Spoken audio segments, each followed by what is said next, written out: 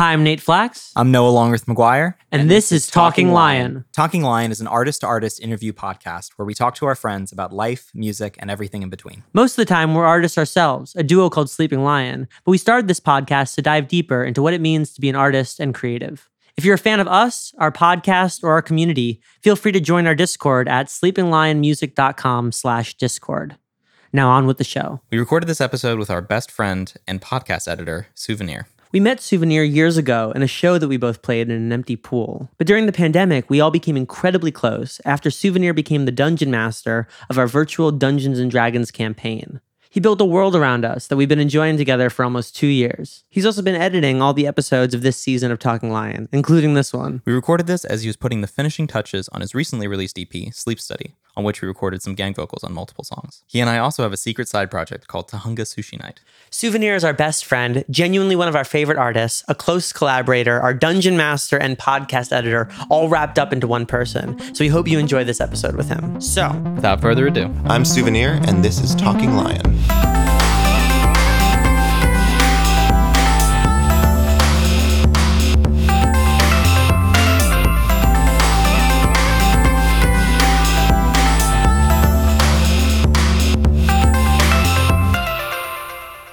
well, hey.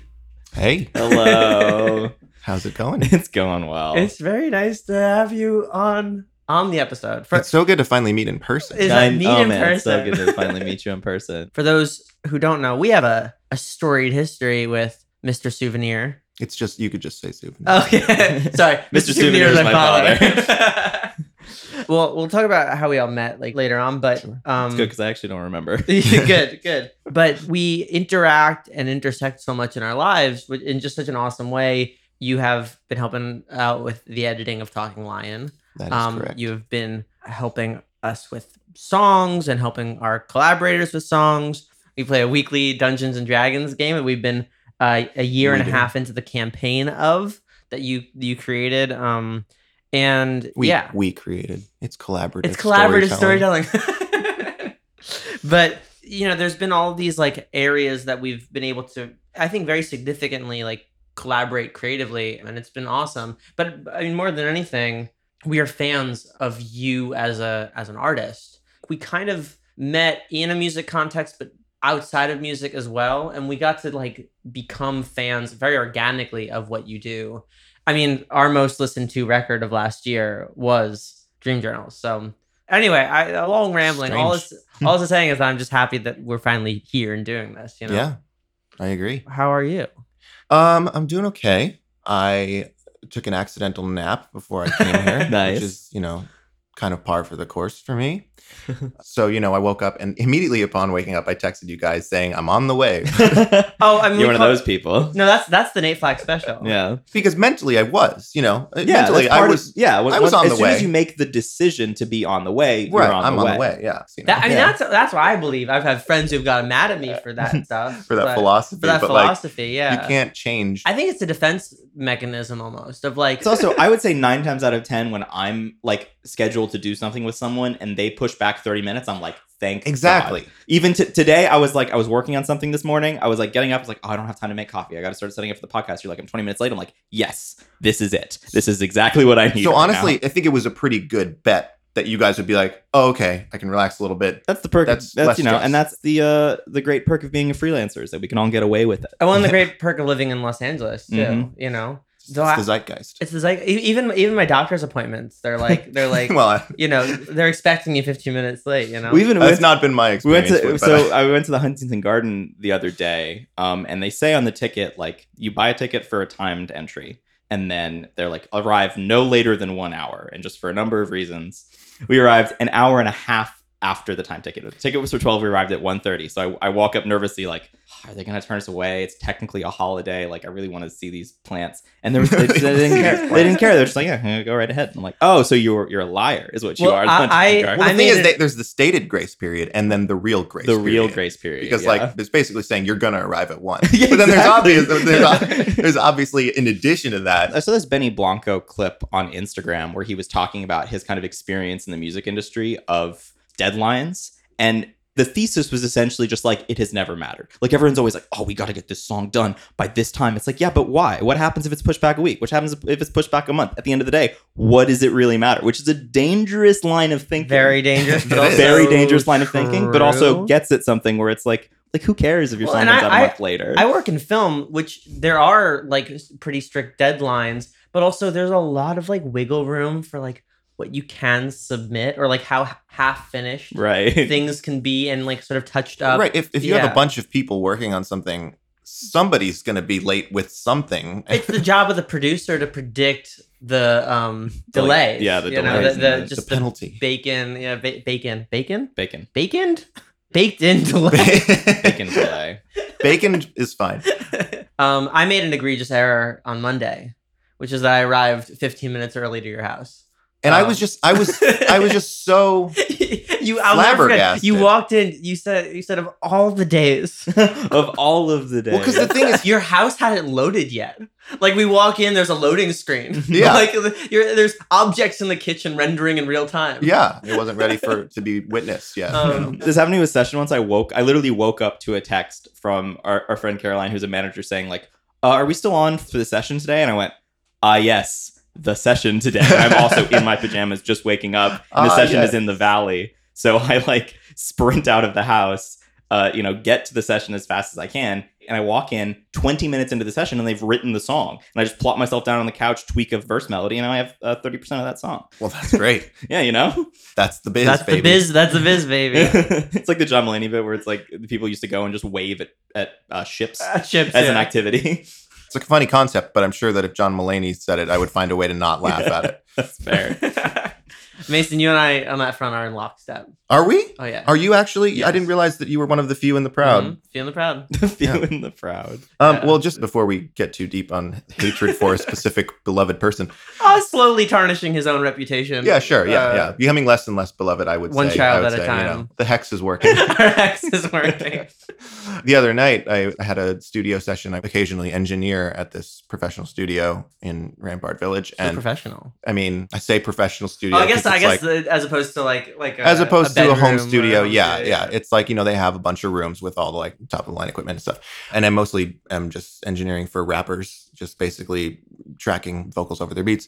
And occasionally they'll show up early and I'll get like the Slack channel will be like, oh, your client is out front. I think my least favorite part though about being late for something is that you don't get that fun car time. Like, there's nothing like being parked outside after you've driven in traffic for 45 minutes. You just check your phone. You listen to the rest of that tune you're playing. You don't time it out so the tune ends right as you pull in. I mean, Mason, if I had that kind of power, I'd be You'll get on there. Jeopardy, You'll get there. One of these days, I want to be able to just time out my life. So far am able to play a chorus when my bike hits a certain part of the hill. That Okay. feels good. Yeah. But hey, let's take a little time machine. Let's talk about time travel. Let's talk about time travel. Oh no, actually, Please- yeah, no, that would be We actually do disagree quite fervently on. Well, I wouldn't say fervently. I I, think would say that- it's complicated, but we're getting into Ooh, dangerous what territory. if we flirt with the idea of talking about time travel We for another cannot. 10 We minutes? cannot. Here's the thing, Mason, and Yeah, I wanna, okay, I want to listen. get the story straight Let's do it. because you are one of the most interesting people I know, and I don't accept that. but I've been okay. friends with you for 3 years now. Yeah, let's call it that. Am Yes. I over? Am I over? No, that's Am I overstepping? No. You're good. Yeah, You're yeah. good. I do feel like we spend a lot of time together. And we talk quite a bit about like philosophy and life and everything like that. But then sometimes I'll just learn little details about your life. I'm like, I didn't know that, or like a thing you did, or something like that. I'm like, oh, that's fascinating, or a screenshot from Law and Order. So I just want to go back and just kind of get the story straight. Who is Mason Maggio, and then who is Souvenir? What is a Republic of Wolves? Where is the Where Republic is of the Wolves? Republic Where of on the Wolves? map? Yeah. Okay. Where are you well, from? I'm from Long Island. Of course, yeah. Born and raised on Eastern Long Island, just shy of the Hamptons, but sort of on the border between Would you just say more West Egg or East Egg? neither.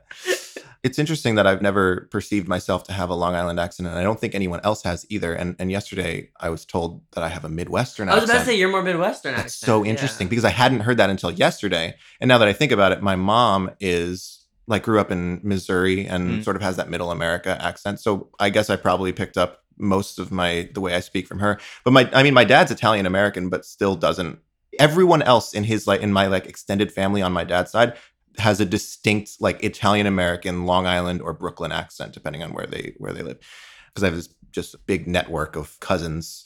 Well, in- you're sort of similar swarthy, too. dark-haired cousins. In Yeah, South I Brooklyn. have that thing of like my mom is from the South, my dad is from the Midwest, and I sound like I'm from right. the And, East Coast, and I I'm guess. sort of have a bone to pick with your mom. With, You got a bone to pick with his mom? yeah, Oh, with, yeah. with her choice to not let you have a South African accent. Listen, just we because don't. We it- really. I think it helped me in a lot of ways. I think culture shock would have been so much worse coming to America if I Oh yeah, didn't sound American. Yeah. But also, it would just be really cool. I mean, think of how much we ostracize Max for his accent. Yeah. Yeah. Max, our token British friend. My token Yeah. British friend. It's all in good spirit. You guys have had your fun, you know?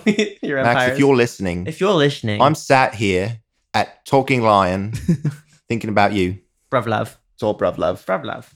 I think I have a more classically New York accent, but as our friend Meg actually pointed out, that developed more out here Really? than anything else. Because I think when I was growing up, one, I watched a lot of movies. So a lot of how I was talking was like influenced by, you know, that kind of pattern and that kind of way of speaking. And my parents don't necessarily have thick New York accents. So I watched videos of myself when I was like 13 and realized that like I had really, really bad TMJ and just it was untreated for a while. So I just never enunciated anything because my jaw couldn't move the way I wanted it to.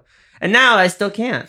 But now I have more fun with it. That reminds me of I was recently watching an old home video with me and my brother, and I didn't notice this with myself, but I noticed some things like when my brother was 8 or 9 years old, there were certain times where he would speak, and it sounded like he was at that point in his life developing a very like strong like Long Island accent. Long Island. And that's not how he speaks now, nor how I ever really remember him speaking. But in those videos, there's like one moment where we had just gotten treats from the ice cream man. And it's the one with a baseball mitt that has like the gumball in the middle of it, if you're familiar, the pink baseball mitt. I mean, who isn't Okay, familiar? sure, you just know? making sure.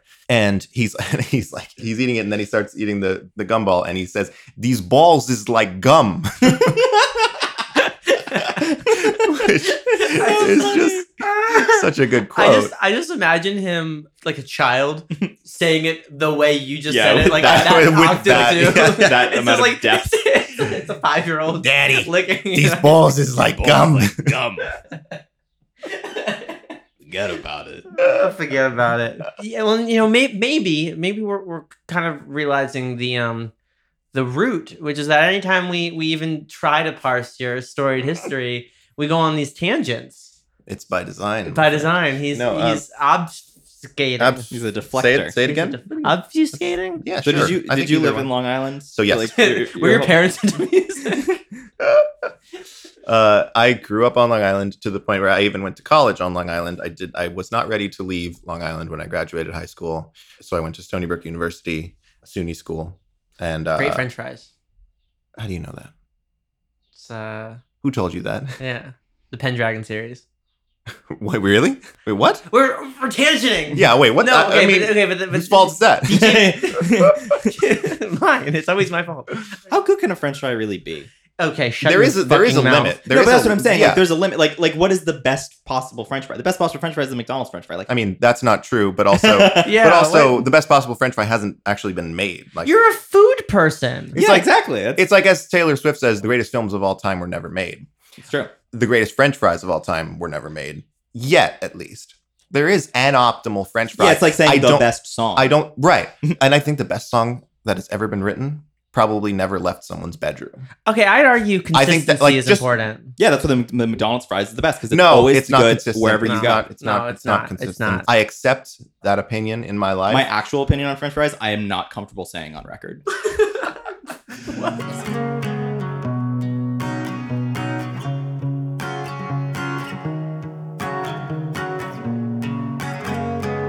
Should we go back? How did you get into music? That's a good question. I'm glad you asked. Did you take guitar lessons? I did for a time. I grew up essentially without much music in my life. Like, What do your parents do? both of my parents were flight attendants. What? Wait, what? I think I've told you this. Yeah, before. I did actually know I this. didn't know this. So both of my parents were flight attendants. Did they um, meet attendant? They were attending. They were attending to the flight. They didn't meet in the air, but they met, I think, through mutual flight attendant friends. My dad has crazy stories about like when he was a single flight attendant and one of the few like straight male flight attendants at the time, like bars and weird places all over the world in Morocco and France and Egypt. And Did he meet Frank Abagnale Jr.? probably. That's a great movie, man. That's, Yeah. Catch Me Yeah. If You Can. Catch Me. Carl Hanratty is Tom Hanks' best Tom Hanks. character, in my opinion. But my mom stayed a flight attendant. So throughout my childhood, my mom would be gone for 2 days at a time, 3 to 4 days You a feel like week. your relationship with her was kind of up in the air? Yes, Nate. I'm sorry. I'm sorry. In all seriousness, it was, complicated by that, intermittent absence. Those circumstances contributed to certain anxieties that would later come to fruition. In any case, neither of them were particularly musical. My dad had been in some plays when he was in high school and stuff, but it wasn't a big part of my life. But he would play music a lot of weird music, like a band called Soul Coughing that Ooh. my dad was probably one of 100 fans of this band. The singer would just come up with the most bizarre lyrics. And I'm sure that this influenced me and later on, but there's a home video of me as probably a 5 or 6 year old, just kind of sitting on a chair, like waving my legs around and singing along to these lyrics. The lyrics are, "Get onto the bus that's going to take you back to Beelzebub." Nice. And I'm just a 5-year-old singing those lyrics, just super into it. So my dad introduced some very strange musical influences early in my life, but I wasn't at no point before I was like 13 years old was I ever like particularly into music. Like I had preferences, but I was never like a fan of any particular artists or anything. And I never thought about playing music myself. That wasn't really a thing. And then around middle school is when that changed, because I think I started looking for like sort of acceptance in social groups, because I was always, just kind of the nerd in school, and that was like my thing.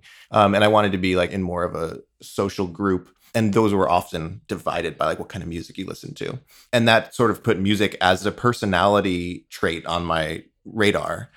And then honestly, a couple things happened around the same time. My mom's brother passed away, an uncle that I had only met a couple times. So I didn't know him super well, but he was a musician. He was a guitar player and a songwriter. And he left us a bunch of guitars, just like 9 guitars. Oh, wow. So I suddenly had access to all these guitars. Around the same time, I saw the movie School of Rock. And I'm not kidding when I say I came home from watching that movie in the theater with my parents thinking, I want to learn to play guitar. That Yeah. was legitimate, That'll do it to you. absolutely a decisive factor in my choice to start learning guitar.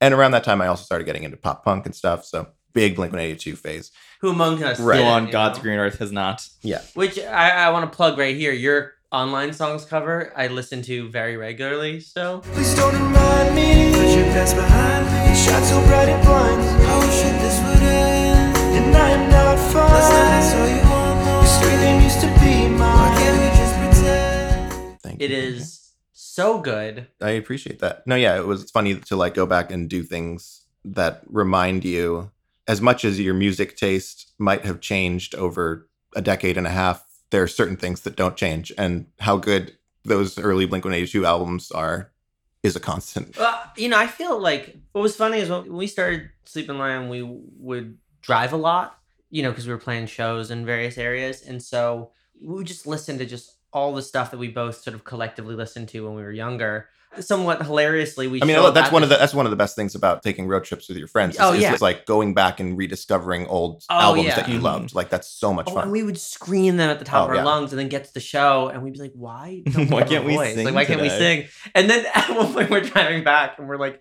screaming a Linkin Park song, and we both go, "Oh, right." But what was what's interesting is like I think the two things that I tend to very much always lean into is like very anthemic choruses, Mhm. like things you could sing along with, not just like sing along with, but like that a crowd should sing along with, and a lot of counterpoint, like counter melodies or things being borrowed and shifted around and everything. I think a lot of that comes from like Coheed and Cambria, Linkin Park, Fall Out Boy, and Blink-182. Yeah. But like, I don't think I would have necessarily connected the dots on that. But then when you go back and you listen to it, and after you've written a shit ton of music, you're like, oh right, I'm basically just trying to write something that made me feel like, 10 speed of Yeah, I mean, God's Blood just and Burial I felt. forget what, is it an Oliver Sacks thing on like This Is Your Brain on Music? I forget where the research comes from, but even just like neurologically, the music that you listen to when you're 15 gets printed into your brain and Oh, your interesting. personality like more concretely. Yeah. Like it's like in the development of taste from like a neuroscience perspective, like your taste will evolve as you get older, but because so much of your personality forming happens with puberty, the media that you latch onto in those periods is kind of an immutable part of you. Like you will evolve from that, but like it is such a part of your wiring at a certain point, especially if you go into creating music of your own. You can't escape I mean, the is gravity this of not that. a long-winded way of saying once an emo kid, always an emo kid? Yeah. You know? No, but like there's science. No, but to that. It knows hitting us with the science. Right. Yeah. And I love Blinding us by I love it. that there is science behind that. So it's interesting that you say that about like anthemic sing-along choruses and that because I obviously listened to a lot of music that had that aspect, but when I started writing music of my own, I really shied away from that. It was a long time before I wrote a song that even had a chorus with the same lyrics Mhm. every time. And I think like by that point I was also sort of being influenced by some more kind of indie emo folk stuff that was more freeform with that structure and that lyrical Did consistency. you have a Death Cab phase? Oh yes. Okay. Yeah, 100%.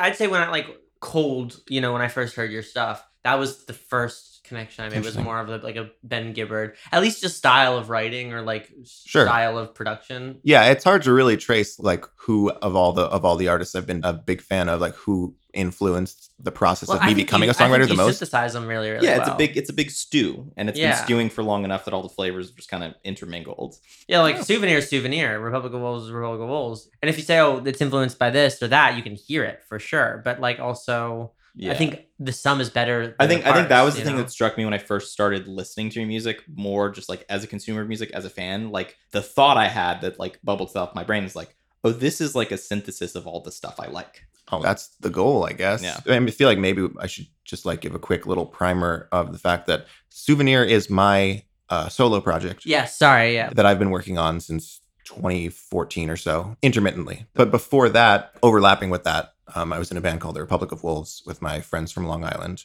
We were like more of like a post-hardcore emo rock situation. It was also very much inspired by like the emo of Long Island, like Taking Back Sunday and Brand New and Well, specific- y'all did Warped Tour at one point, right? Yes. Okay. So that was sort of like, I guess, kind of the climax of that band was us being invited to do a week on Warped Tour, 8 days on Warped Tour, which is not as cool as doing the whole thing, but it's something. It was very cool for us because, I had gone to Warped Tour a few times as a younger teen and was very excited to be on the other side of it. Hey, we've never played Warped Tour, Well, I don't think we would have had an opportunity to. but how fun would it have been? well, I can tell you, it was fun. No, actually, there was at Playland in Rye, New York. You know Playland? No, I've not been to Playland. Playland is like I haven't from been the to movie Rye. Big.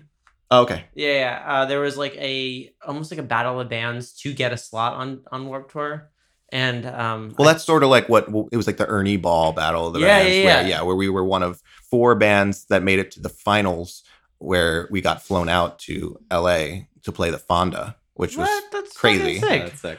and that was the first time I had been to LA, coming with my band for free, getting free guitars because that was part of the prize package for the Ernie finalists. Ball, It was like, etc., yeah, yeah. just obviously incredibly terrifying experience. There's so many free guitars in your life. Yeah.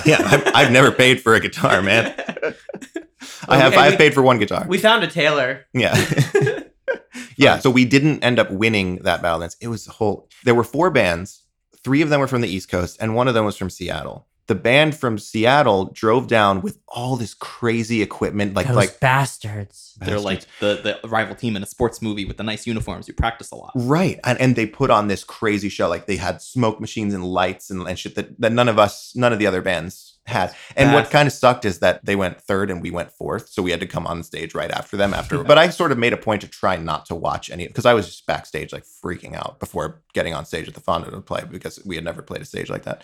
Crazy. I mean, we're sort of jokingly saying those bastards, but like I grew up in Westchester, which from a financial standpoint, there's a lot of dynamics, I would say. And the Battle of the Bands I remember playing, I'd come on with like my hand-me-down keyboard and my $30 guitar amp for my keyboard, that Yeah. like is whatever I could find or buy with my chore money or piano lesson money. I taught piano lessons for a bit, but then you'd have these bands with these beautiful drum kits and these massive bass amps, and they would just sound great because they had money and Right. we didn't. And everybody who's done Battle of the Bands in that, it's not unlike the music industry. Privilege be privilege, Yeah. luck be luck. Right. And I also want to specify that we didn't think that we necessarily deserved to win over this other band that had all the bells and whistles. We just would have preferred anyone else to win besides them because of the obvious disparity in what they were logistically capable of providing as a performance. You guys go up forth and you're like, this song's called We Hate You, Please Die. Yeah.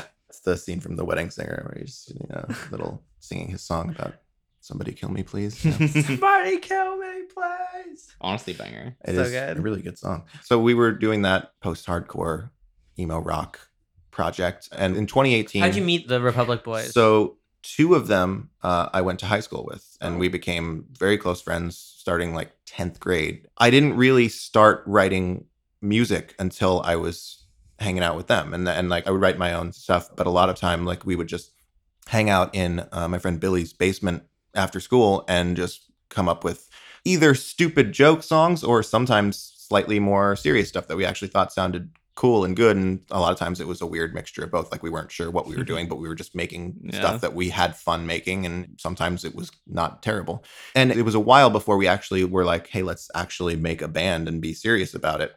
And the way that ended up happening was we did some rough demos, and a friend of ours was like, oh, this sounds like the band Brand New, and quote unquote leaked sections of those songs on YouTube of our songs, saying that they were new demos. I can understand why somebody hearing a downgraded quality of me singing on those like very like kind of dark emo tracks would maybe think that it sounds like That's brilliant. What Especially in did the they- Wild West of YouTube days. yeah, Yeah. and our friend just thought this was funny to post like leaks of the new Brand New songs, like clips of 3 of our songs, and it pretty much blew up. Like within that world, they blew up, and That's we some got. crazy accidental guerrilla marketing. It Yeah, was it's it was kind of brilliant. yes, it should have been intentional, but it wasn't. Even And better. but that's just like it's a perfect way to illustrate just how insane like what we do It's so is, silly. and like how you never It's you so there's silly. almost no way of predicting what is going to work in your favor and whether you're even going to be aware of the thing that ends up working in your favor, because we didn't know that was happening until like our friend sent it to us and like, hey, look at this, and like we're seeing like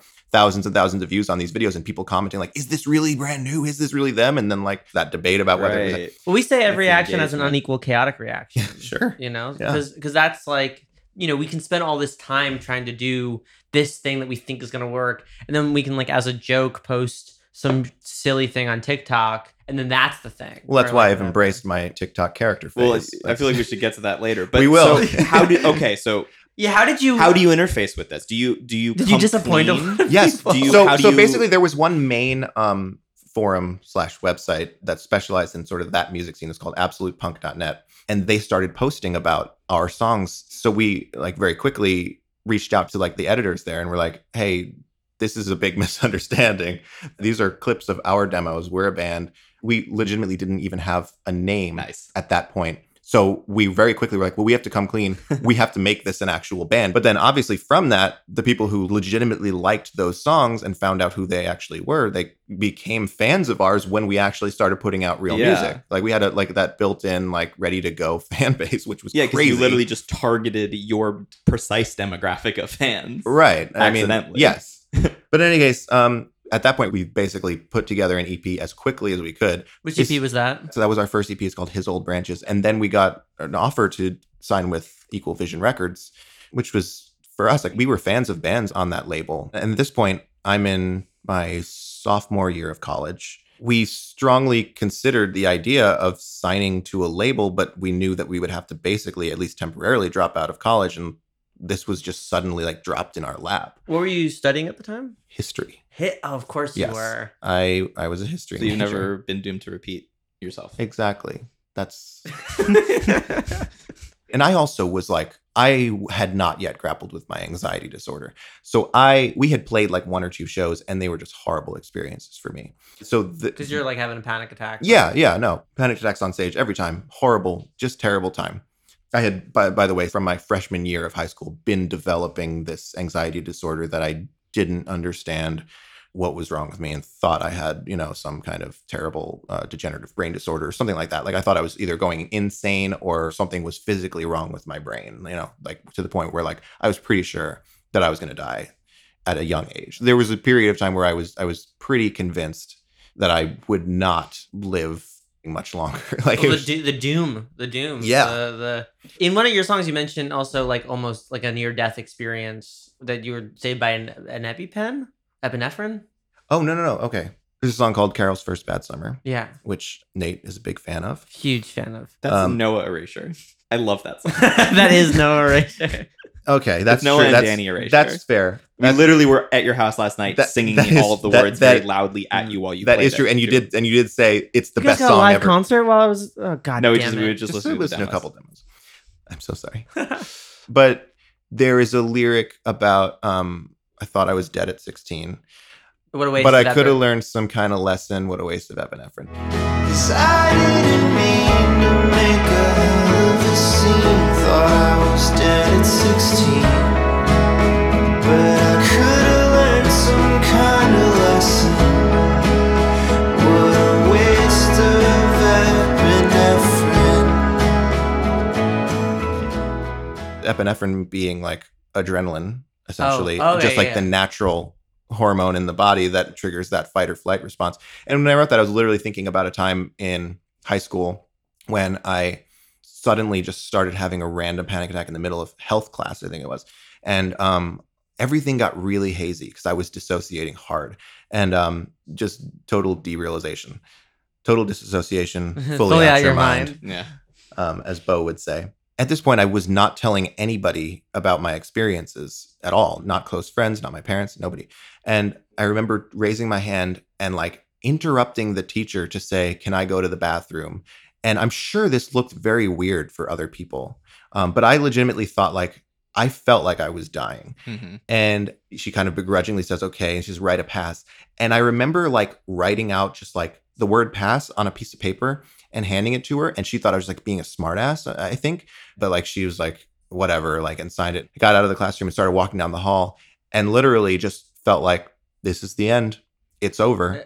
My brain was like telling me I was fading from existence. It was terrifying. And then that's not the only time that sort of thing has happened, but that was Sure. the one that stuck with me the most because it was the first time that it was so acute. That the idea that I could have or should have learned some kind of lesson from that is the fact that even after that, it was a long time before I actually Knew what it was. sought help and Yeah. found out what it was. So yeah, so I consider that a waste of epinephrine.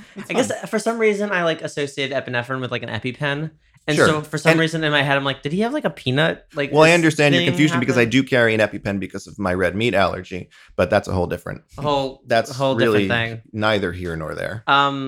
I mean, I guess because we are just talking about that song, like just while we're there, that song actually was, the demo of that song had such a profound effect on me. There's Crazy. this line in there. I'm gonna butcher it if I try to say it, but I still feel guilty when I give in. Like half a fucking milligrams of cardinal sin.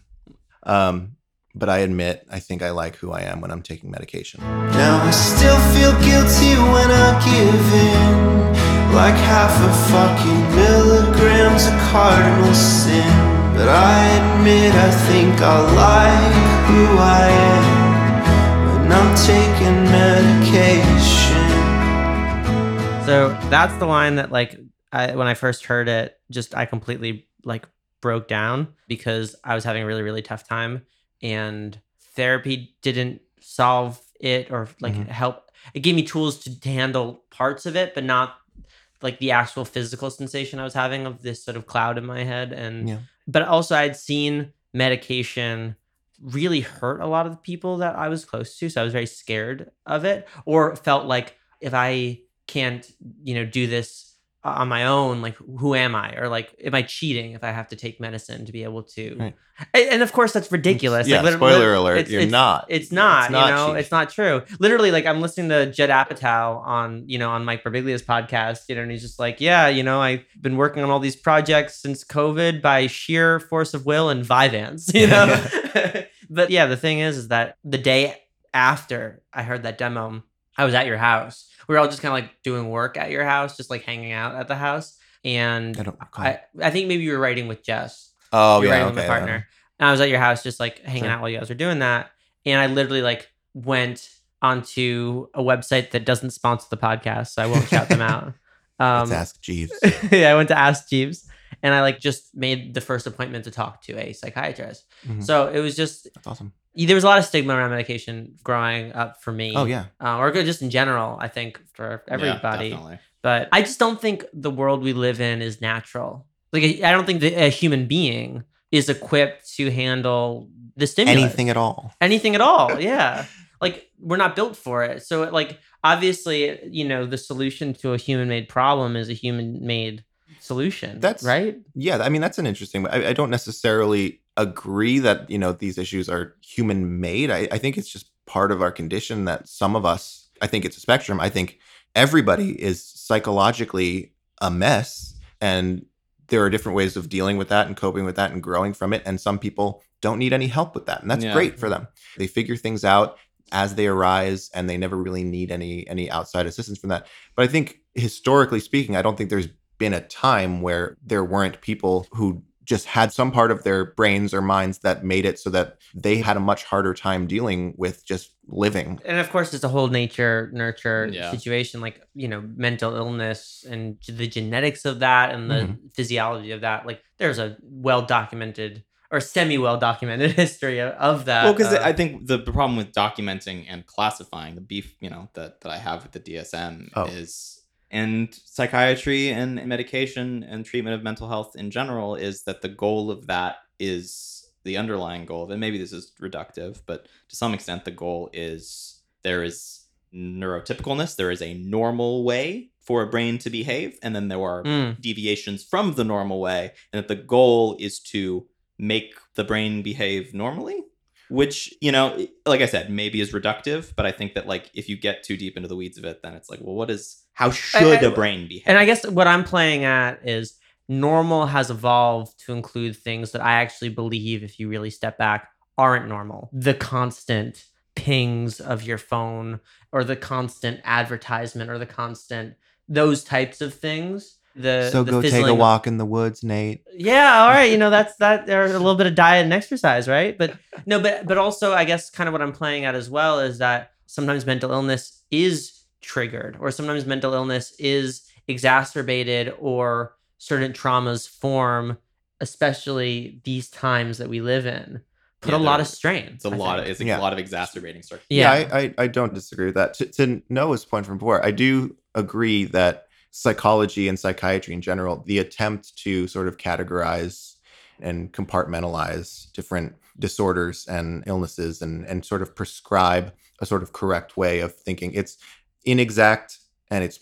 occasionally problematic, Yeah. and it's very dicey. And in my experience, the therapists and psychiatrists that I've spoken to personally generally agree with that. Yeah. That's So I true. think there That is a true. good amount of self-awareness within that community that this is It's this is kind of the- an inherently tricky thing to yeah, like wrestle this with. is the best that we can do in terms of putting this into language that is easily understood in like sort of a medical context, but it is ultimately nebulous and enigmatic and confusing. Yeah. And At the end of the day, any attempt to help people is kind of noble and worth Well, because I think it pursuing. comes down less to normalisms and more to bearability. Like, Yeah, I don't exactly. necessarily think that any of us in this room think normally, but I think Right. that, having panic attacks or having depressive episodes, or even like the kind of manias that could be, dangerous, whatever, like there's a level of bearability. I mean, a lot of the therapy I did was like resilience training. So a lot of like being able to just take what's happening in the world, not necessarily how do I act normal around it, but just not having like the waves of it rocking me, necessarily. just like internal coping Coping. mechanisms. Yeah. Yeah, which I've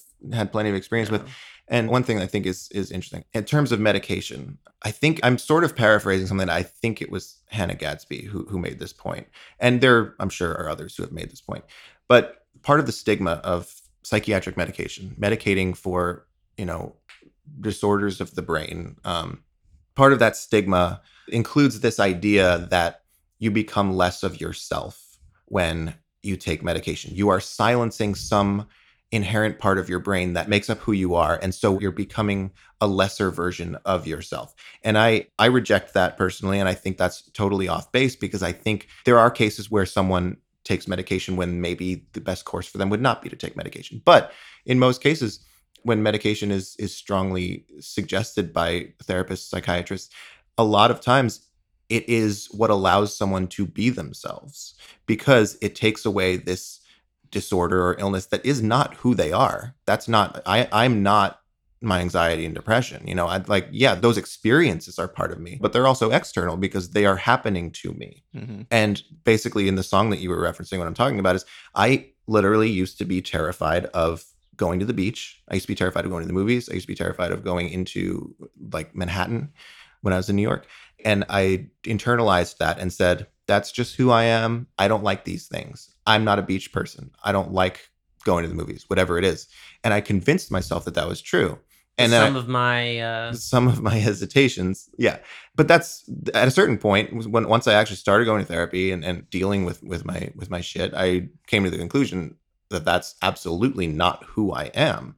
Those are behaviors that I learned out of fear. And then starting to do those things again, you know, with the help of medication, really drove that point home. Like, I can be who I am thanks to medication. And so I think that's something that like isn't talked about enough, that sometimes just accepting help in whatever form, including medication, allows you to be the person that you actually are underneath whatever fear or insecurity or baggage you are dealing with that is not part of who you are. Very well said. Very well said. And that song hits me in 80 different directions. So like, good. it's just so good.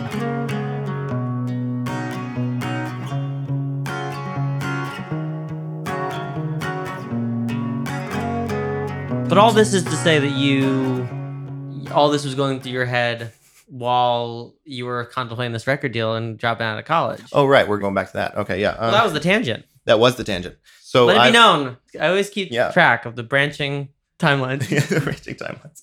So about time travel. No. So anyway, I hadn't yet properly dealt with my anxiety and depression at the time that I was being asked to drop out of college and go on a nationwide tour. And we had other reasons, artistic reasons, why we didn't want to do things the way that this label would have wanted us to. So we ended up just kind of doing our own thing and continuing to be self-funded and independent and releasing our own stuff. And I'm proud of what we did for the most part, but it never really took off. Do you like look at that deal as a kind of turning point? Like, do you Kind of. Well, I did for a while. And then I had a conversation recently with Chris Wall, our drummer, who at that point, lovely guy? Chris, if you're listening, I love you to death. Charge your phone. Yes, please charge your phone so we don't have another mishap. We tried to see the Batman twice when he was in town recently, and we literally failed twice. It's a long story, not really important for this. But anyway, for the longest time, he was always the person who was very much like gung-ho about let's drop everything and make this band work. But like always, like continued to say like, yeah, we should have signed with Equal Vision, you know. And like 2 weeks ago when he was here, he said, I think that not signing with Equal Vision was the best decision we ever made. And I was like, what? And I needed him to sort of unpack that. You're like, I've been to therapy for years talking about your feelings on Chris, this. It was more or less that just knowing how a lot of those sort of record deals for smaller bands work out, we probably would have ended up in the same position, but In more debt. Yeah. Basically. Yeah. Yeah. And with a worse like experience, like Yeah. with just I like mean, you put out like, a lot of records. Like, maybe you wouldn't have been able to put out all those right. records. We might have put Yeah. out one record that we had a terrible time making. And then because like we're such a tight friend group, who knows if that would have ended up driving us apart, the additional stress of doing things not in our own way, but having someone else sort of like, not that all record deals are like sort of dictatorial. But they are. But it's still they other are. people. It's other people Right. influencing your project. And even in the best case of scenario, that's a negotiation. And it's almost definitely going to make it less fun. Yeah. You know, and that's fine sometimes.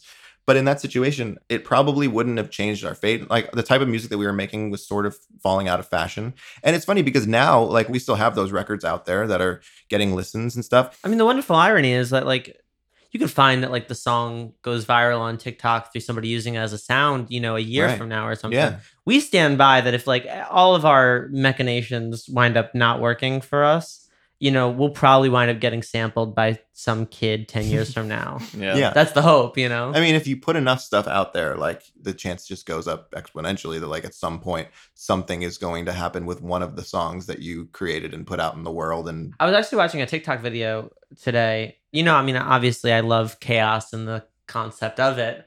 oh yeah. Our Dungeons and Dragons campaign, which we'll course. be talking about in a little bit. Oh. But they were talking about a double pendulum, which is a Mhm. pendulum that also has another pendulum attached to it. And that it is not random.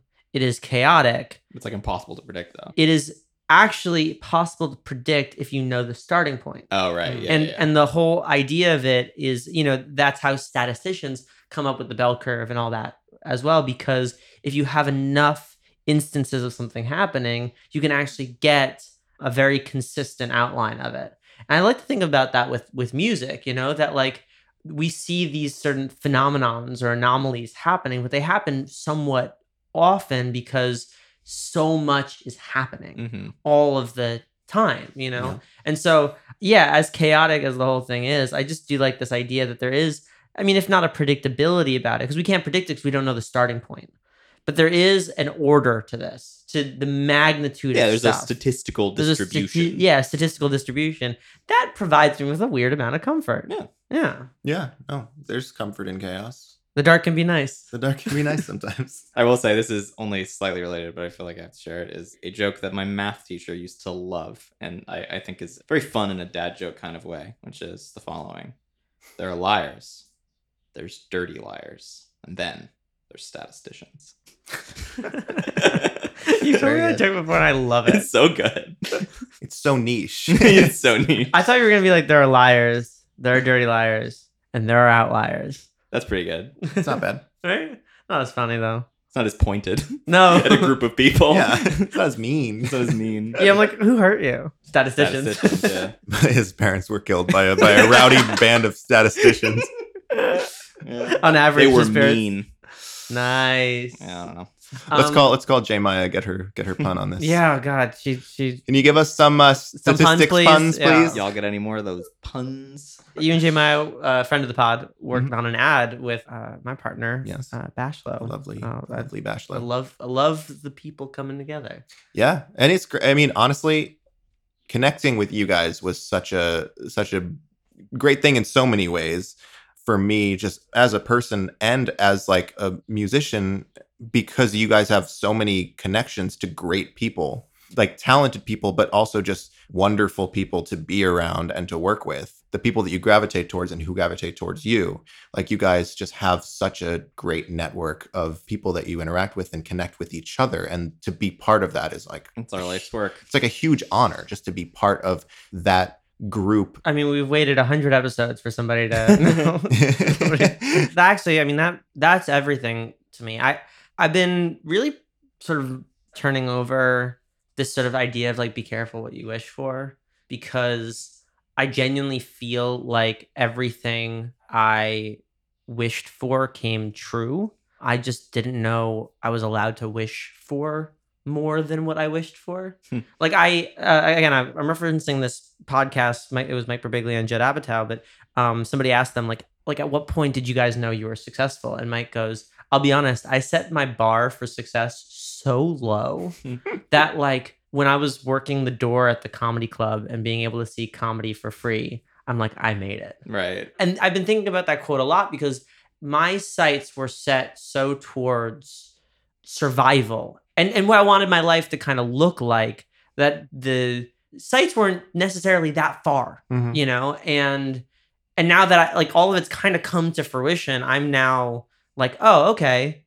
Like I maybe could have had bigger dreams. Like, but You could have manifested. I could have more, manifested Nathan. a little harder, But when I moved out here, my dad used to sort of jokingly call me Gertrude Stein, almost on my request. Love it. He found like a note thing that I wrote on my desk.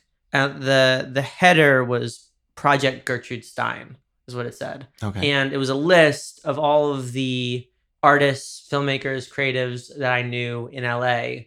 and it had lines that connected all of them. That's crazy. One color line was like, do these people know each other? And Nate, that's deranged. I know. No, I love it. Oh, you have no fucking idea, Mason. I haven't even just gotten the into little piece of paper is only the tip of the iceberg. Yeah, this little piece of paper.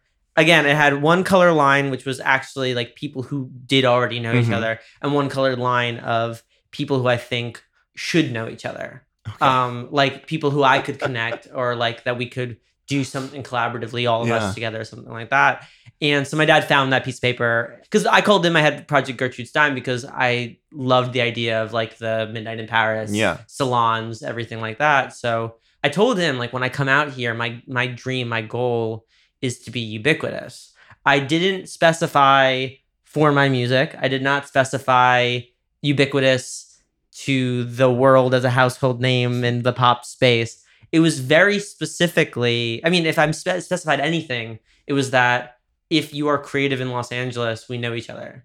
And to that end, I think I've done all right. Yeah. You're doing great. Yes. I appreciate it. Like I said, I maybe should have specified for something that like was like maybe a little more lucrative. No, but it has been very rewarding to like, you know, to go to a party and be like, oh yeah, you were my first friend in LA, and then go to somebody else and be like, oh, you were also my first friend in LA, and just kind of realizing Well, those. you know, they say if you shoot for the crest of a small hill, you'll probably make it. Yeah, yes. If you miss, you'll find yourself in the grassy knoll. Yeah. But you know that like image from Always Sunny, the famous image of like Charlie Day and like the Of course. Of I love that yeah. episode. My wall of my apartment had a strip that said New York, a strip that said Nashville, a strip that said Los Angeles, a strip that said Europe. All of your All of you. All of Europe, yeah. Those were the headers. Mhm. And I had color-coded Post-its with people's names on them. people that you knew. Some I knew, some I didn't. Okay. And it was orange was music, green was film, blue was like a company or a label or something like that.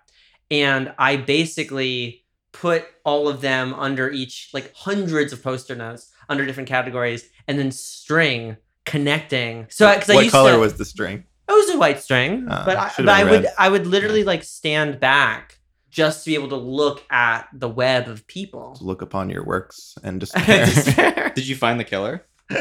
The killer was me the whole time. I'll also say I'm crazy, but it worked. I think a little bit.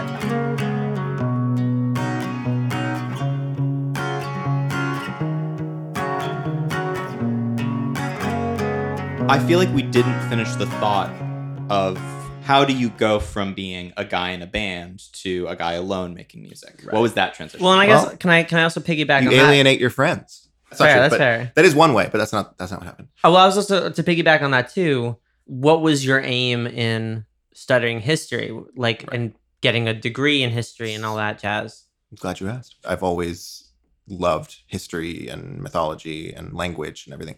So in college, I didn't know exactly what I wanted to do with a history degree, but I knew that I loved history and I loved being in college and I loved learning and I thought I didn't really have a specific idea of where that would go.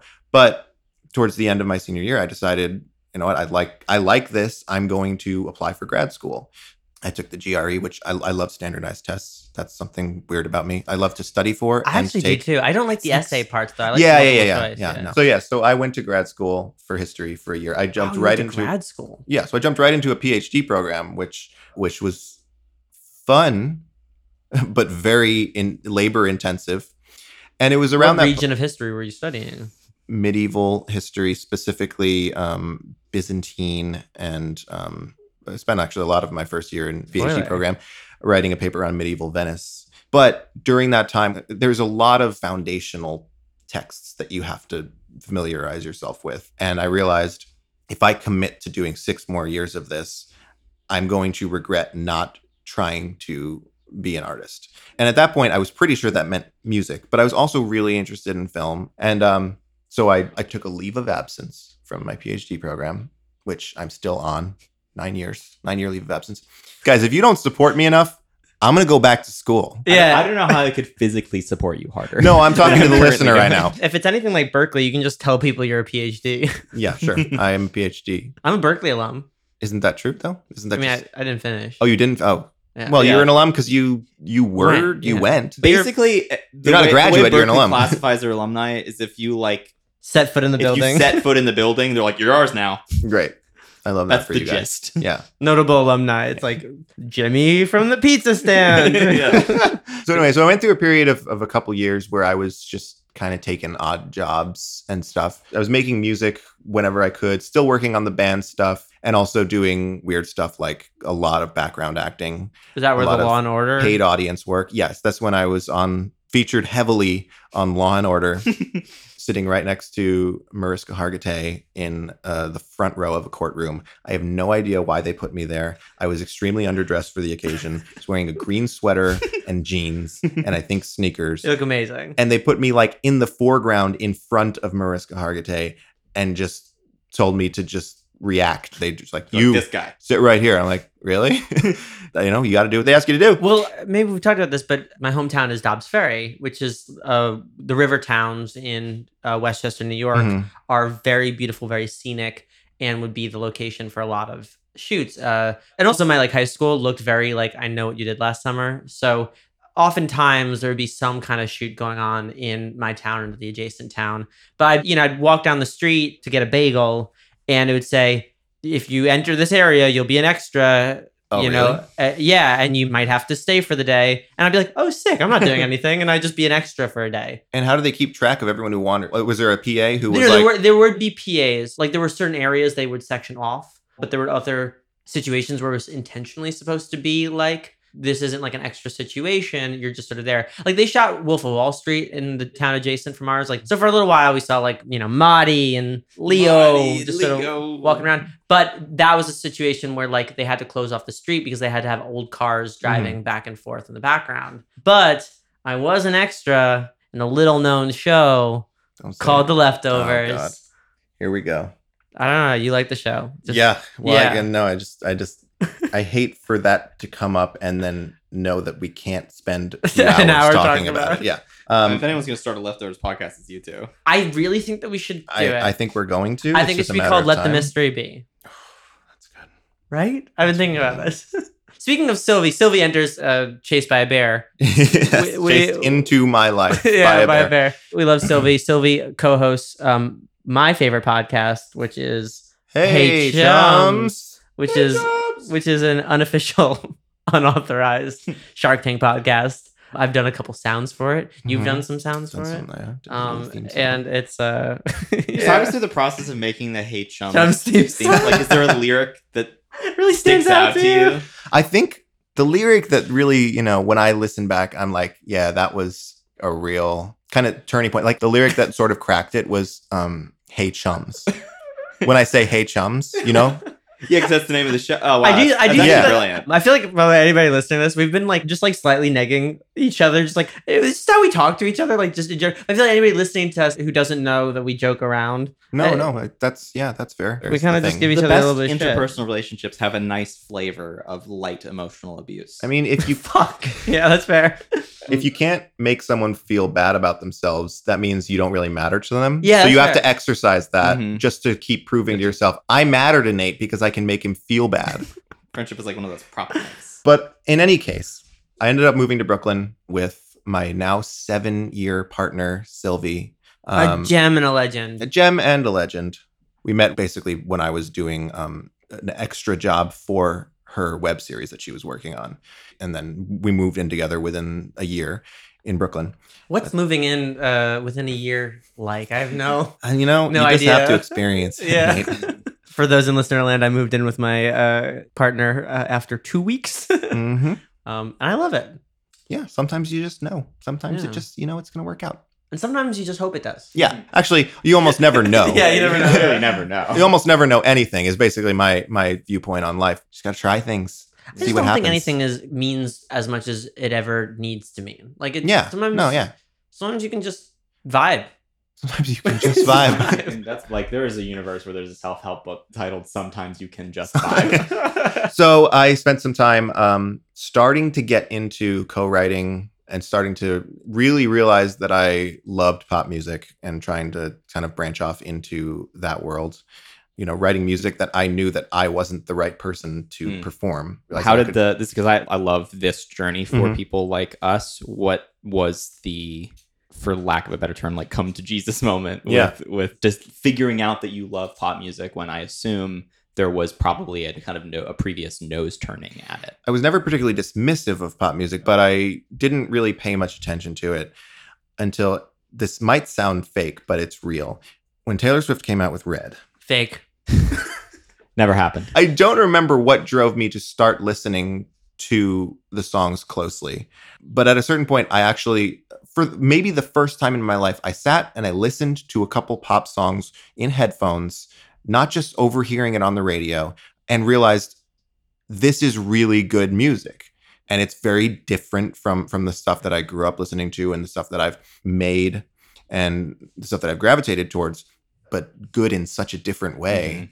I listened to All Too Well and I was like, okay, this woman has some beautiful things to say and beautiful ways in which to say them. I missed All Too Well somehow. I did not know All Too Well until Danny introduced it to me. Yeah, Genuinely. I didn't either. And then I listened to the song Holy Ground on that record, which is one that is criminally underrated. I think it's one of my favorite Taylor Swift songs of all time.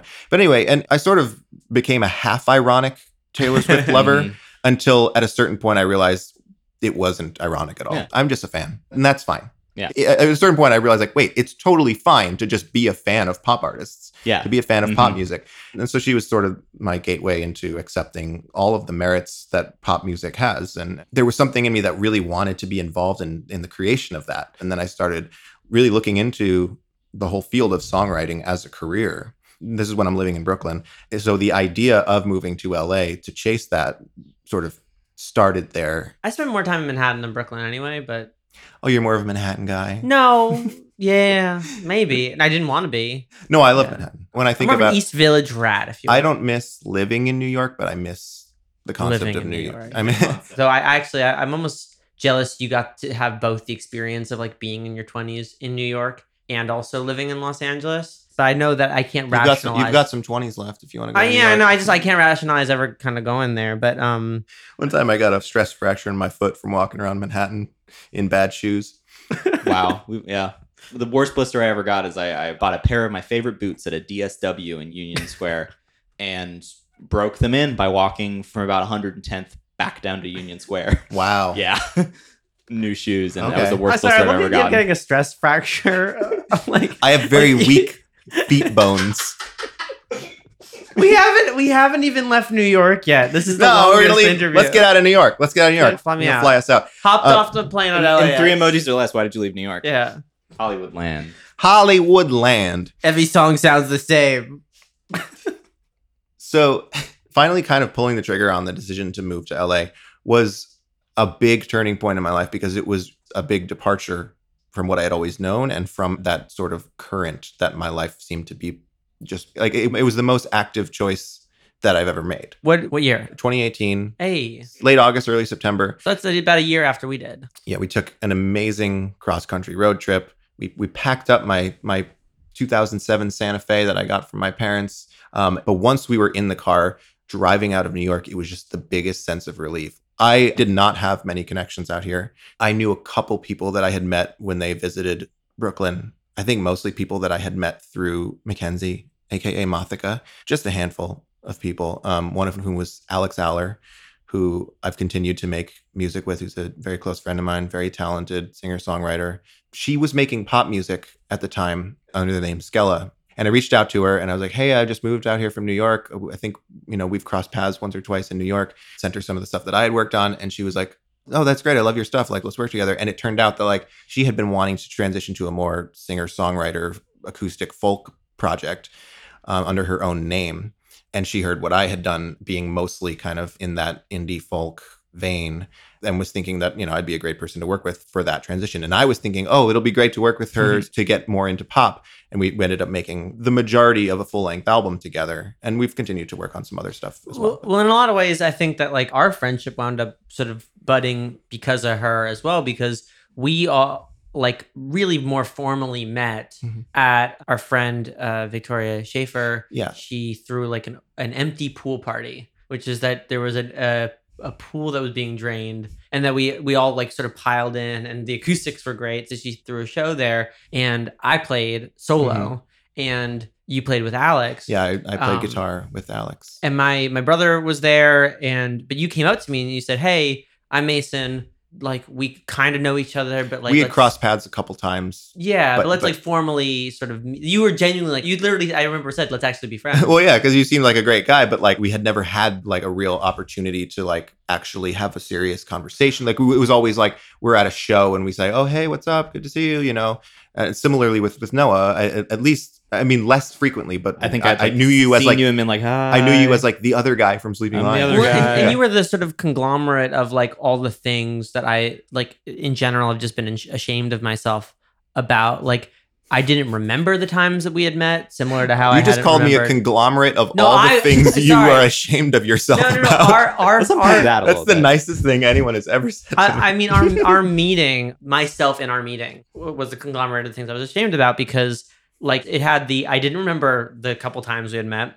And similarly, like, and I talked about this on the Jades Goudreau episode, you were so nice and so eager to connect and be friends and hang out and write together that I immediately was on the defensive in my brain. And I was just like, what does he want? Like, what does he want? Like, what's his angle? What's his, like, whatever. Well, it's totally, I mean, it's fair and understandable in LA and in the music industry specifically because socialization, it has this weird overlap with networking in a like career driven sense where the lines get really blurred because especially maybe this is mostly for people with social anxiety. There's always sort of a question of what is driving me to connect with this person that I have not previously connected with. And will my interaction or potential relationship with this person benefit me in a way that is more than just social? And that's, I think, the other thing too, that like I feel like I've had to just sort of unpack is even at that time, you know, I was writing for a blog. So oftentimes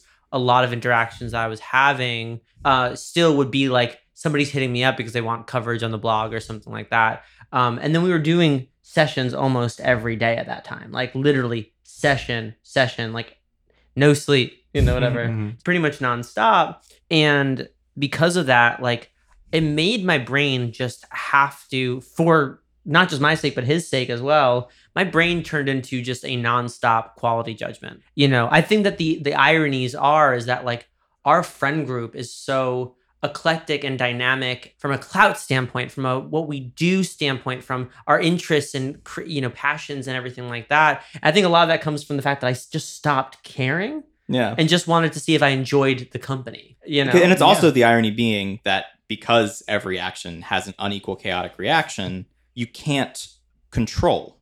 Like, you can filter. Like, it's a fine instinct to be like, well, I must filter every interaction by what could come of it. But at a certain point, you have to release that desire to control outcomes. Yeah. Because you're with legitimately like my favorite artist and like one of the few producers that I would trust with like my own music that I've been sitting on for years and with my partner's music and everything like that. And like, I almost didn't even interact with that because of some fucking number on a platform, you know? I that's because that's how my brain was Right. like having to process it at that time. Yeah, but I just like came to the conclusion that I didn't like that whole concept of only trying to connect with people if they can further your career interests or goals or whatever. I didn't want to kind of just be playing a game out here. I wanted to actually find people that I connected with on a genuine level. Noah, were you at the pool? I was not at the pool. I've been thinking about this. I can't remember why I wasn't at the pool. You weren't at the pool because you were... Huh. Well, in any case, we met and then I have a very clear Mason friendship origin story from me Oh, great. personally. an 'cause origin- oh, we you have an had origin met, story? Like, in passing, like at like probably like a show or Yeah. like in other contexts. But like I'm terrible with that. I notoriously forget all those interactions. I remember them so that I can go back and think about what I did wrong. And Right. To watch the game tape. But we got invited to play a Dungeons and Dragons game. And I remember you were sitting next to me.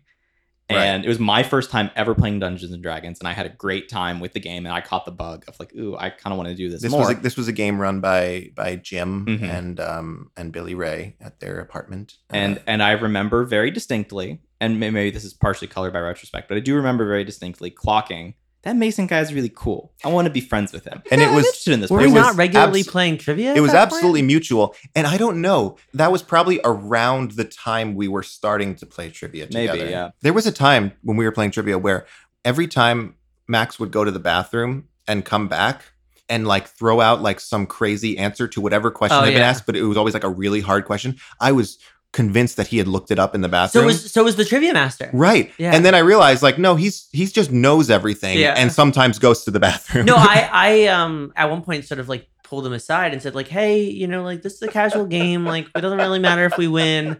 And he's like, yeah, why would you say that? I'm just like, oh, well, the trivia master said that he thinks you're cheating in the bathroom. And he goes, oh. And then he stopped going to the He bathroom. just had to hold it. But he still was fucking great. He just knew everything somehow.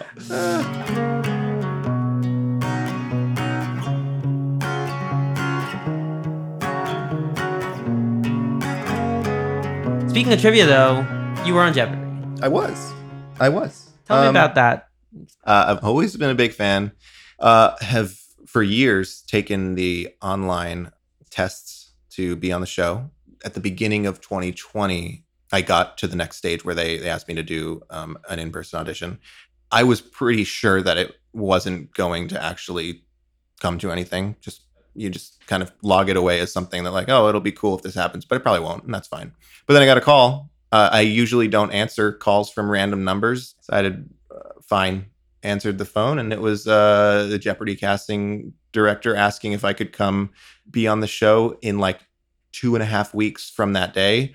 My whole thing, I specifically made a point to tell nobody except for my brother and Sylvie, obviously, knowing that chances were I was just going to go on and lose. Knowing that was the most likely outcome. I didn't want to have any extra like pressure of feeling Yeah. like people are already really excited for me, and then Right. I'm going to have to tell them that I lost. Yeah, that's fair.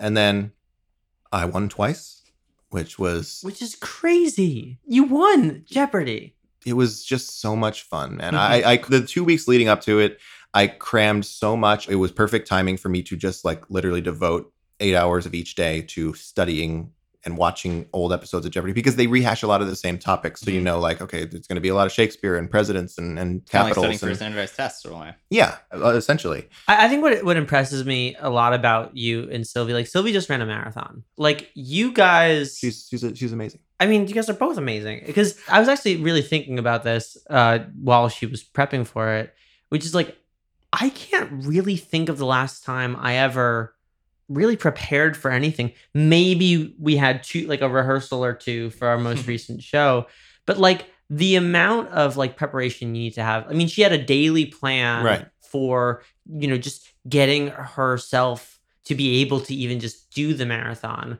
And similarly, like you're winning Jeopardy, and the amount that you do have to like study and practice the buzzer and the topics and all that stuff. Like, I don't think I have like the brain to like even prepare for things anymore. Like, I don't know Well, how you to. probably would if the opportunity presented itself. But like in the music world, there's very rarely a situation like that where you have a very specific goal and you know what you need to do to practice to reach that goal. Mhm. It's so much more Nebulous. Yeah.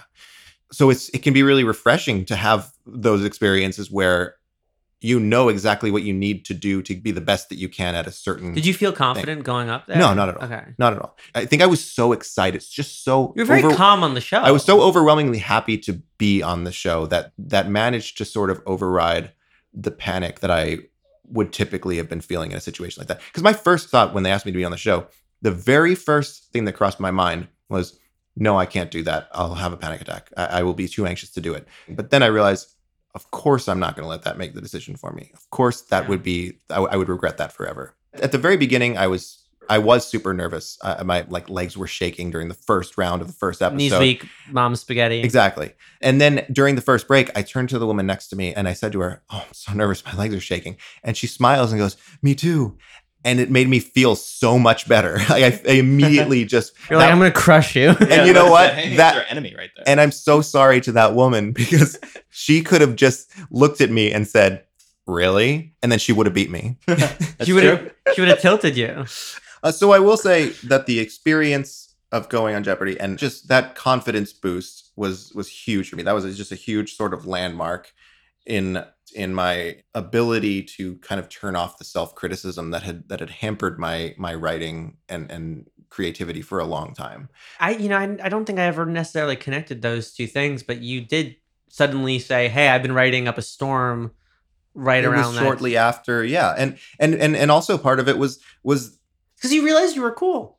well, no, You are cool though. What I realized is that there's very little to be gained from being perceived as cool. There's because if you can be perceived as kind and smart and funny and whatever, it doesn't matter if people think you're cool. They're going to want to be around you if they're worth anything. So I mean, but that also being all those things are cool. Like I don't. Right. But we are gonna get to Dream Journal. I just want to touch very quickly on the fact that we have been playing this Dungeons and Dragons campaign. Let's touch on that. For a year and a half now. Mm-hmm. When we started this, you sent us a 15-page document with a like decade by decade breakdown of the completely original history of this completely original world.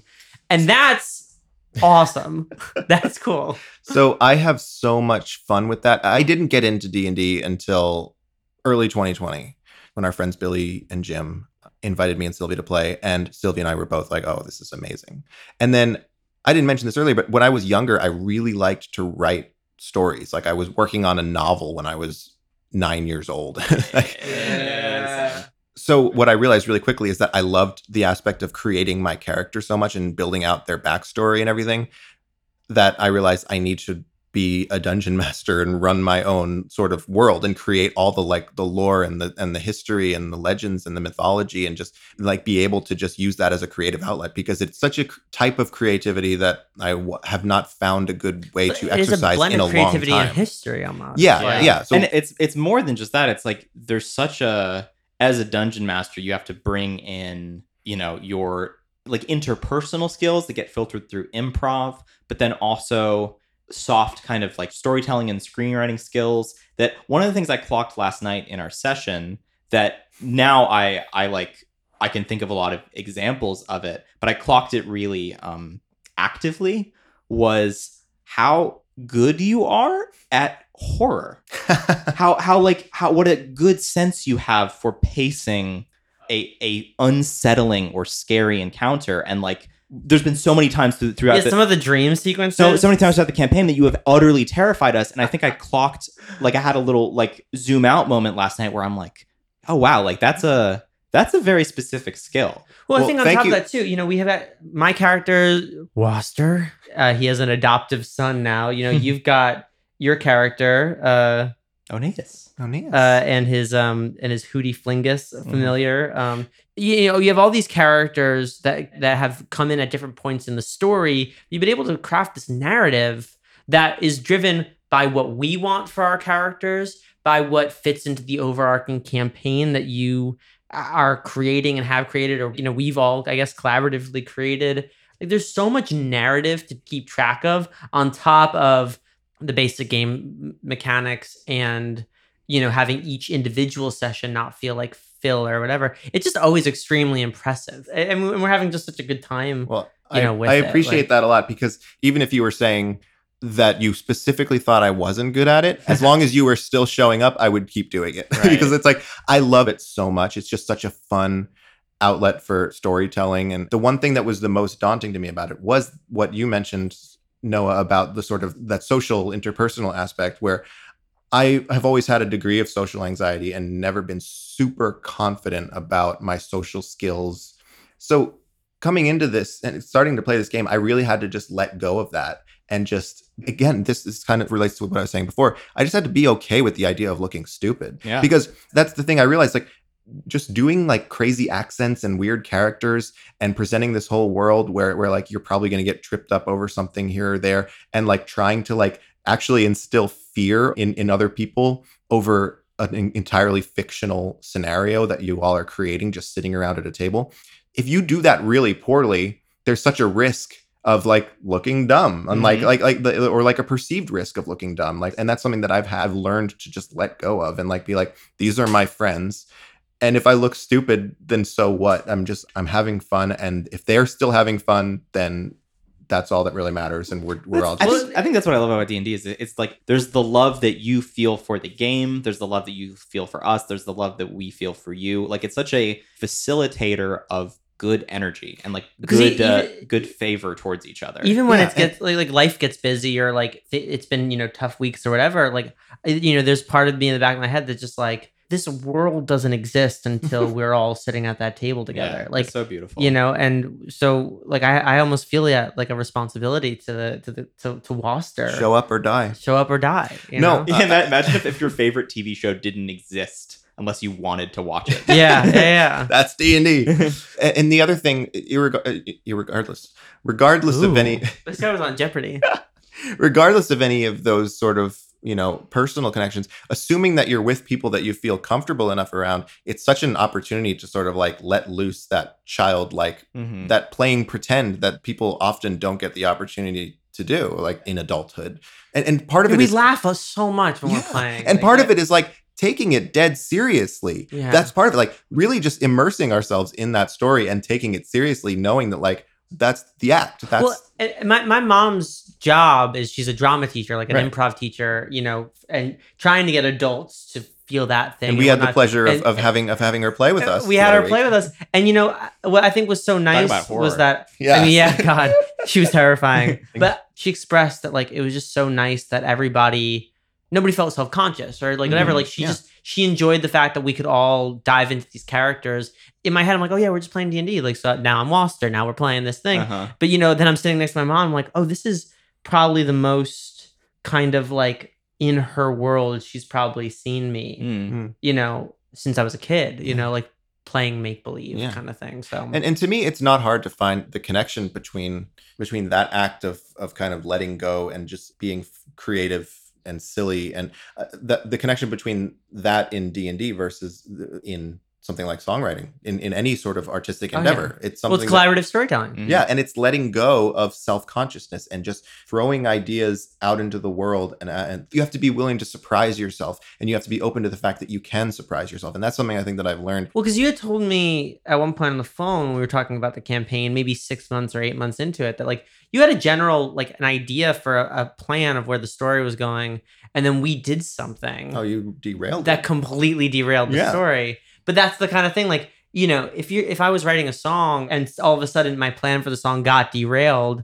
I think I would experience that as a negative experience. But for D&D, that's almost what you hope for, is to Yeah, have somebody it- rock you out of your plan.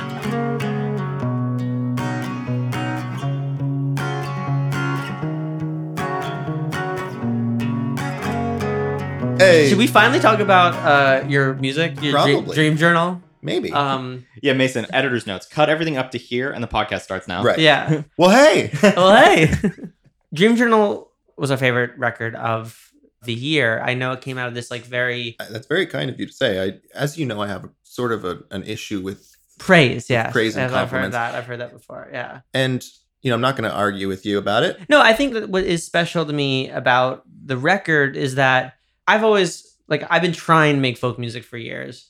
And there's something that has always kind of felt missing in how I write that I feel, I don't want to say like, I think the closest to creative jealousy is sort of where it's at, because I feel like you have this sound that you've honed for a while that is clear and consistent, and the way that you write is so strong. I mean, one of our first like long conversations was we were just talking about like lyrical philosophy. I mean, we can't even go into this, but like we did the Vampire Weekend Contra together. Cover album, yeah. Contra cover album together. Your first Um, official collab. Our first official collab.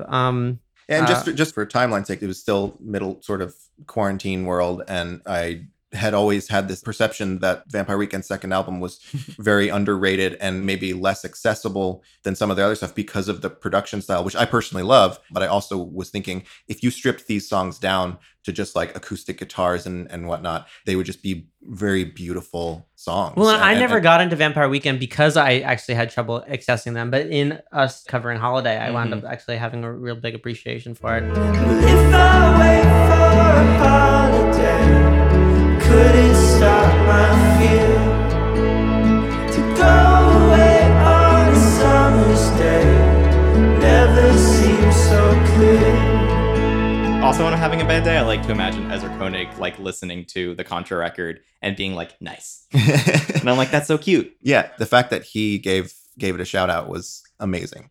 I wanted to just create something. And at that point, I was still sort of in the middle of this bout of like, I'll call it writer's block, even though that's sort of a mythological term. But I didn't feel confidently creative for a long time. And towards the end of quarantine, I thought, you know what? Why don't I just do this thing where I get to cover one of my favorite albums and get some really cool voices and reach out to some people that I only kind of know.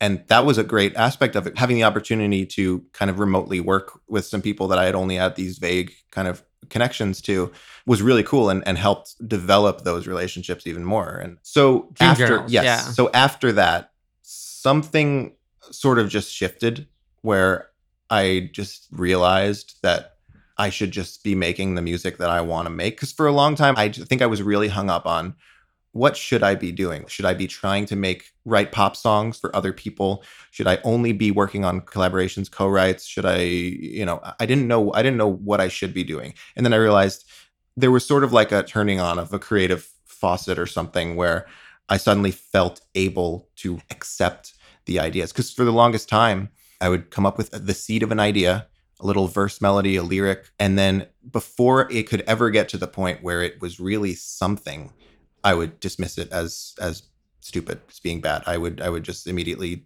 throw it away.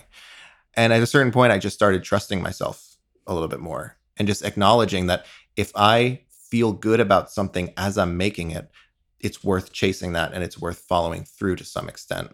Obviously you can feel good about something and keep working on it, and it turns out to be something that you end up not happy with. That happens.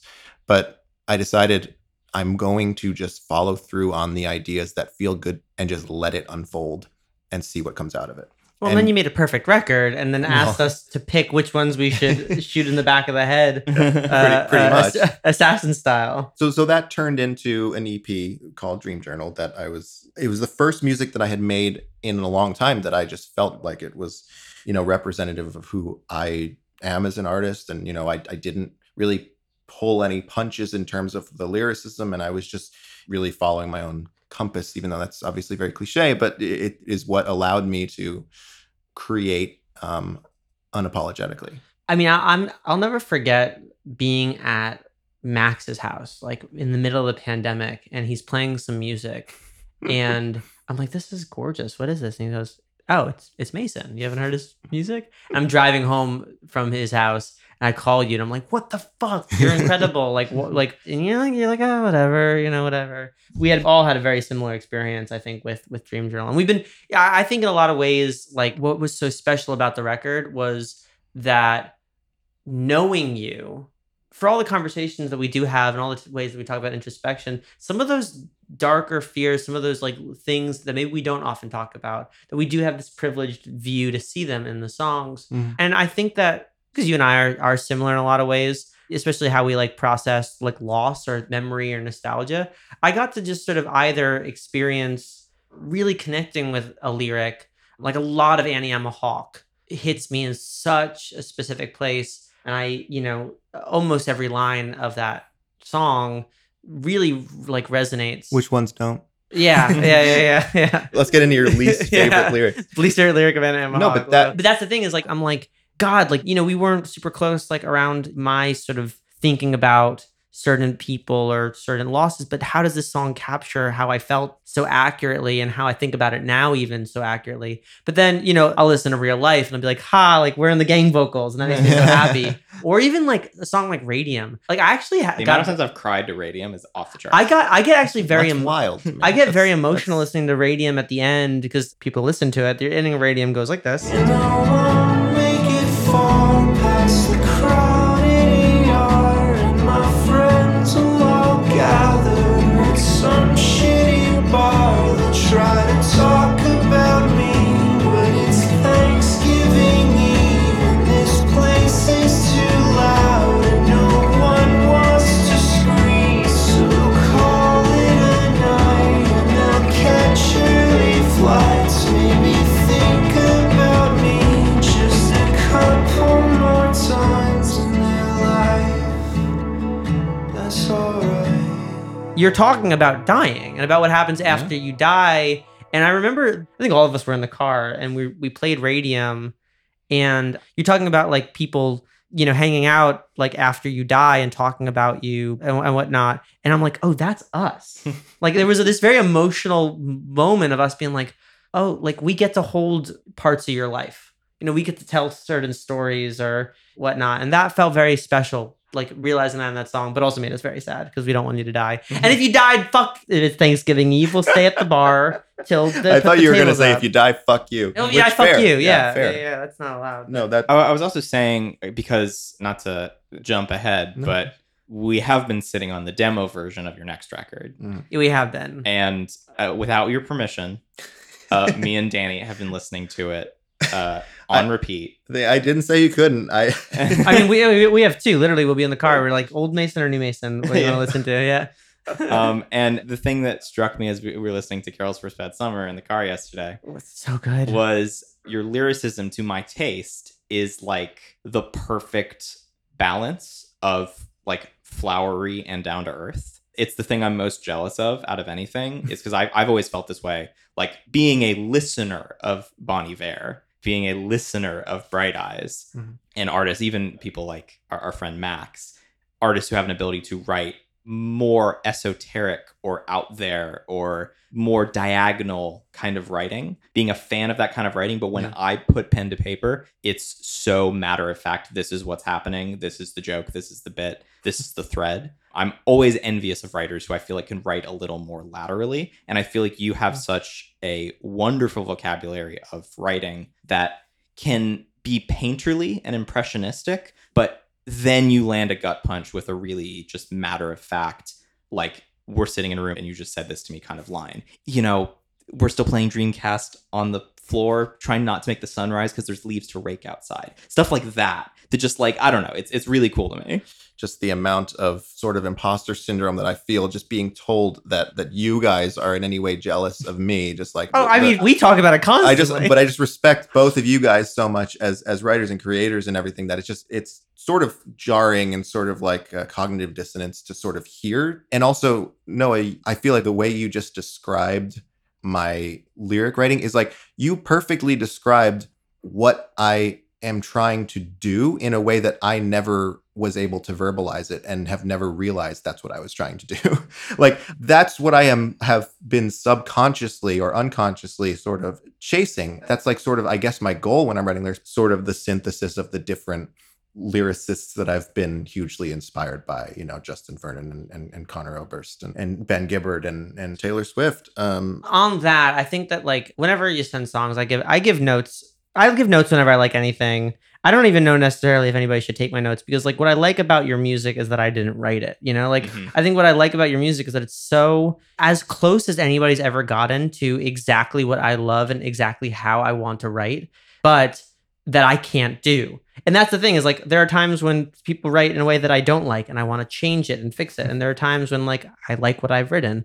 But there's something really about how like, something like in Hang Your Paintings on Me, the line that we screamed when you played it at our house, it's not that I like to sleep alone. It's just the devil I know and you're a devil I don't. It's not that I like to sleep alone. It's just a devil I know and you're a devil I don't. You're taking the metaphor literally, but also like taking the whole thing seriously. There are jokes in your music, but at no point are you necessarily like trying to be like, Bo Burnham-esque kind of funny. Though there is that sort of funny feeling turn of phrases, like the whole world at your fingertip, ocean at your door, that he does kind of thing in a lot of how you write. But I also think about even the more poetic lines, like in Annie I'm a Hawk.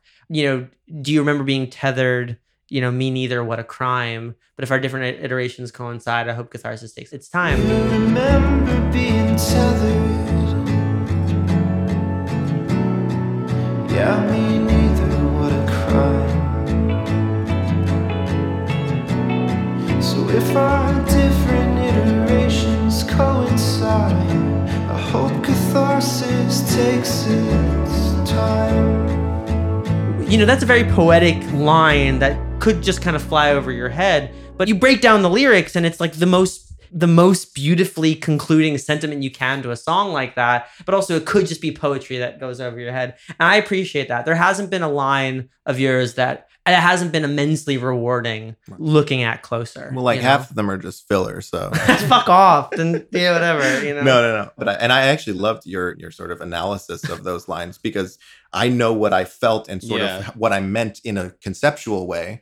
But those are the words that I use to describe it. Right. That's also what I like about it is I feel like it never comes across as try hard in any way. I appreciate And that a lot. It doesn't feel meticulous and I mean that in the best possible way. It doesn't feel like you agonized over what you were trying to say. Right, and It feels like you're just like, this is what I'm saying, right? I really do appreciate that, and that's part of that sort of newer process of writing. Like I'm not by any means disowning or putting down stuff that I've put out in the past with my band and my previous solo music, but starting from Dream Journal and then this new record, Sleep Study, with a long-awaited follow-up. Part of that sort of newer phase of me as a writer is not agonizing over the specific wordings or anything. That's not to say I don't edit myself at all. Like there are times when I realize that this line could be better and this word could be shifted or something. But in general, it's like what comes to me when I first write the song is more or less what I stick with because it's the most genuine form of that. And you've earned that because you've been writing for long enough. Yeah. And I mean, I went through that whole phase of really trying to write according to the rules. Mm-hmm. And that has sort of enabled me to have that in the back of my mind at all times. And I'm unconsciously following certain rules when I'm just, putting words down on paper and just letting whatever happens happen. There are still those sort of structural foundational rules that I've driven into my head over the years that are still there, sort of holding that up, I guess. Is there a song from Dream Journal that you particularly love or a line that really felt cathartic writing? All of Hang Your Paintings on Me really felt like a cathartic process to write because that song really came out probably the fastest. And it felt the most to me like a return to the way that I used to be able to write songs in a more like carefree kind of way. I mean, it's that was the one that stood out to me. We talked a lot about. Right, that was one that resonated. And it's sort of like this kind of simple little folk tune. I mean, that's how I perceive it, at least. But at the same time, it didn't feel like I was regressing back. It felt like, to me, better than anything I've done in the past. It's more informed by my experiences and I have more to say. And I think that I'm saying it better. And I feel like it really encapsulates sort of that feeling that I had and still sometimes have of being sort of a spectator in life and just sort of accepting that sometimes that's okay. Was that the first song you wrote for the project? No, Oh, it was later on. When you turn the faucet on, you gotta let the sludge out. Yeah, you gotta let the plain song. Yeah. I wasn't gonna say. I like plain songs. That song I don't not like plain songs. That song will get real. Wait, what's wrong with Plain Song? No, there's nothing wrong with. So Plain Song was the Dream Journal reject. And I love Plain Song. What? Well, okay. This is Plain Song erasure. I will not stand for it. Literal Plain That Song. was the first. That was the first song that I wrote for Dream Journal. Before I knew that I was going to make an EP, I made a song, and it was that, and that song ended up getting cut from the project. What do you feel like is different about Sleep Study coming out of Dream Journal? Because they do kind of intermingle. It feels like a natural progression. They're definitely very much in the same universe, and you touch on a lot of the same themes. What's the dividing line in your mind? I think the Dream Journal songs were all songs that, for the most part, that I really had to write to process certain emotions that I hadn't expressed in my own way in a while. I feel similarly that all the songs that I have written for Sleep Study also feel like things that are important to me to express, but it's a little bit more playful. I'm sort of experimenting a little bit more with elements of production and the actual songwriting itself that are a little more fun, Yeah. a little more energetic. I would say probably they're equally sort of introspective and sentimental, but I'm just able to play around a little bit more. Act My Age immediately comes to mind. So catch me thriving in a fast-paced environment. Gonna hang a bunch of shelves and maybe save for retirement. Yeah, I say there's some more of that sort of dark humor that I've just had a good time embracing as just part of, very much entwined with the darkness that still exists in pretty much all of these songs. I mean, there's sort of a nihilism and existentialism that kind of goes through pretty much all the songs, but there's also that element of being able to sort of kind of make fun of it. And Yeah, it's like a little more ambitious. It's like a little more risk taking, and in my opinion, it all pays off. Thank you. It's even better. It's I- so I- good. I Especially really- We were literally joking around before you were working on it. Like, are we ruining Souvenir by telling him how much that we like we his like music? it, yeah. Like, is he gonna get in his head, and then the next record is gonna be too self-conscious? No, turns out you just made a fucking better record. That's just I that don't know. happened. Well, I had a conversation with you. We had a late night conversation. We were up to like 3 and we got Taco Bell. Yeah, we were out in the world having a discussion about. I was really starting to work on the new songs, and I was really in my head about like the fact that Dream Journal didn't get a lot of plays. There are not a lot of people listening to it, but the people, especially the people around me who have listened to it, have given such amazing positive feedback that I was getting in my head about like, it doesn't matter how many people listened to it. The fact that the people who listened to it felt something and it meant something to them, that's a huge success.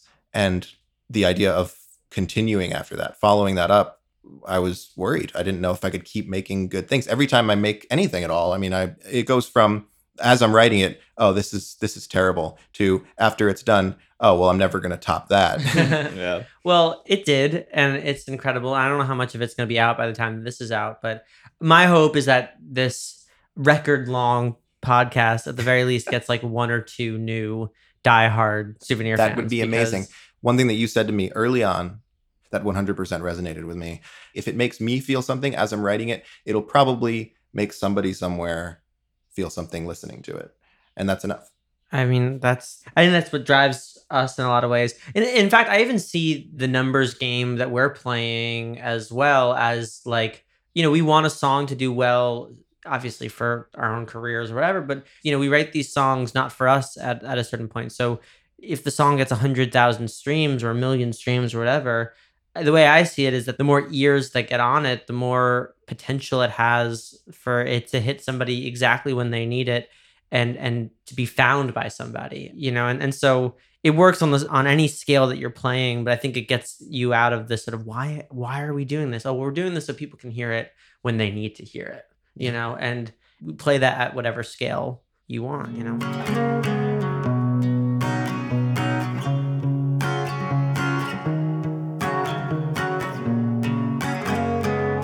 But on that note, Souvenir, are you ready for the question round?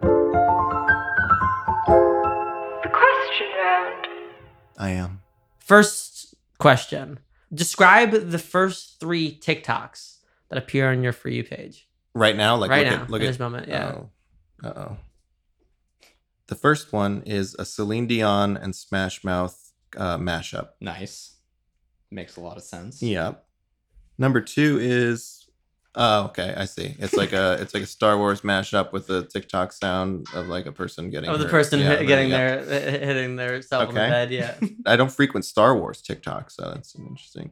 Oh, and this is So this is number 3? This is funny. This says all girls like the same 5 dudes, cry laugh emoji, and then it's like a cycle of pictures. So it's Harry Styles, Robert Pattinson, Michael B. Jordan, the poster of the TikTok, like glancing at the screen and back again, and then Timothy Chalamet. So Yeah, cool. nothing that really tells you anything about me. No.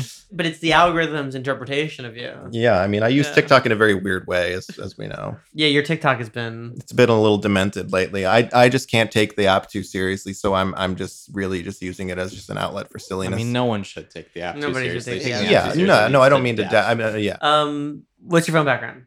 stock. It's Stock photos from the chicken stock? start? Yep, Oh. it's one of the automatic Why? stock photos. Why? Because I never thought to change it. It's such a commitment to change your phone background. Just like you have to look at that all Have the you heard of time. tattoos? I don't what. It's just I can't think of what I would change it to. I don't know what I would change it to. Maki. Yeah, it could be the dog. I have a lovely dog named Maki. It's short for Kamaka, named after a street in Hawaii. Yeah, I guess if I were to give myself a non-stock photo background, it would probably be my dog. Maybe I'll do that now. Do you have a non-musical hobby that isn't D&D, Jeopardy, or Anything we know about. Anything we know about? Something you don't know about. I mean, I love to do a crossword puzzle. I love obviously a huge fan of film and TV. I mean, I haven't done this recently because I've been pretty busy, but especially throughout quarantine and beyond, I've developed the the habit of just going on to like Hulu or Amazon Prime and finding really obscure movies that I've never heard of that were made sometime in the past, 20 years. And just without really looking at the synopsis, just playing the movie and just watching it all the way through. And I very rarely stop watching something once I've started. It takes a lot for me to turn a movie off. I have to really hate what I'm seeing to turn a movie off without wanting to see how it ends. Coherence was an interesting rec. Yeah, that was one of those. that was It was a random click, late night click. And that, in that context, that movie was just so almost better than choosing the movie, because then it's literally the movie's winning you over. Yeah. All right, Mason. Very important question. The most important question Okay. you have ever been asked. Oh, wow. Would you Be a pirate?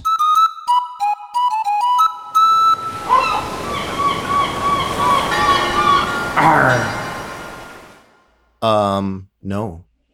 Why not? I wouldn't last a day. I don't have the constitution to be a pirate. It's just I wouldn't be able to do it. I like the fantasy. I like it conceptually. I have narcolepsy and I have anxiety. I don't like being on boats if I can avoid it. It would be too much for me. It is worth noting that we are about to embark on a pirate side quest in D&D, which is very nice. Maybe. If all goes If If well. all all goes goes well. well, yeah. There's a lot of ifs there. I don't know anything about the last session because I wasn't there last night. Follow-up question, because this podcast isn't Yeah. long enough. In the golden age of piracy, is there another job you would rather do? Oh, interesting. Because you know the history. I haven't specialized in the golden age of piracy, but I like the idea of sort of being like a merchant in one of the little towns, stop-off towns, like a little port city. Like a spice trader. Yeah, but like not the actual trader, but the merchant who sells the spices. A Sure, merchant. Yeah, merchant works. You're the Yeah, merchant of Venice. yeah. I get I don't think that this question was long enough. it. All right. Speaking of not being able to commit to a phone background, do you have any tattoos?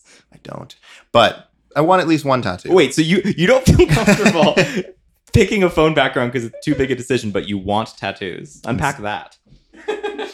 I don't have to look at my own tattoos.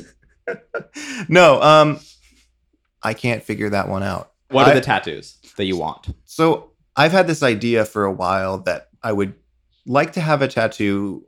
I think visually I would want there to be like a kind of outline drawing of some mythical beast from a medieval manuscript. Maybe not even mythical, maybe just kind of like a weird looking like wolf or Like a lion. dolphin or- Yeah, just something that is clearly like from like the edges of an illuminated manuscript from the 12th century or something like Right. that. And Then then you know where to look. I've had this idea that I don't know if I'm still committed to it, but this concept that I would get a tattoo that includes the word Nika written in Greek, which means conquer. And specifically, the reasoning for that is, I guess, twofold. I spent like a whole semester of college writing a paper on the Nika riots in Constantinople in 532, and I just like spent so much time immersed in that world.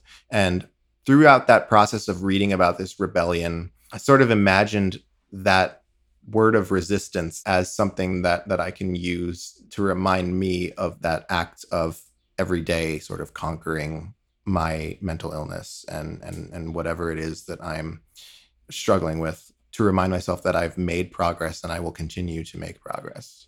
I love that. That's awesome. What was the first concert you ever attended? Blink-182 and No Doubt. Hell yeah, Nice. it was Very good. nice. Jones Beach, New York. Jones Beach. That was where I went to see my first concert. Hey, what was that? Yes, Oh, okay. but I also did see Green Day at Jones Beach as my second concert. Nice. Mason, do you have a scar with a story? No, I don't have any good stories. I'll start with that. Tell us your bad story then. This scar on my hand I got from accidentally punching the bottom of Victoria Schaefer's pool. It was not a significant injury whatsoever, but the scarring is kind of slightly gnarly if you look closely at it. What are 3 thoughts you have at this very moment? Oh man, come on. Very moment. Go. All right. I feel bad for spending this long, taking this much of your time. And you should. Yes. I have to go host trivia tonight, which I'm not super excited about, but you know, it's a nice little side gig. It's and, honest work. And I'm really excited to finish. Right now, I'm in the final stages of mixing what will be the first song that I put out for the upcoming release Sleep Study. The song is called Origin Story, and I am nervous about getting the mix right. It should definitely be out by the time whenever this airs. So I'm excited for that. Well, that sort of answers the next and final question. But to put a fine point on it, what are you looking forward to? I'm looking forward to the next D&D session. That's what I'm looking forward to. Honestly, yeah, same. And yeah, I'm obviously looking forward to starting to put out this new music. It'll be a nice relief to move into that stage. And I'm just excited, honestly, truly excited for people to hear it and see what they think. Well, Mason, Souvenir, this podcast is one that we've been talking about And doing asked me for to a recommend a while. book, a movie, and a show. We cut that question. Fuck you. I just want to add, everyone should watch Maniac and The Leftovers. That's fair. If you've made it this far, dear listener, then fucking listen to Souvenir. This is one of our favorite artists, one of our favorite people. Being friends with you is such an honor for us, so special. It's literally created worlds that have just been so incredible to live in, and we're just very grateful for your friendship and for your music, and we look forward to all the crazy collaborations that we do together. And thank you for editing this podcast as well. Thank you so much for all those kind words. It honestly makes me feel great, and I appreciate you guys and your friendship so much. And I'm grateful that you agreed to have me on your show. Usually we say we'll talk to you soon, but we will literally just see you probably 3 or 4 more times this week. So we will talk to you soon. Don't be honest with me. Just leave me dying on this hill with what I wanna believe. I'm already exactly as free as I can be. So don't be honest with me.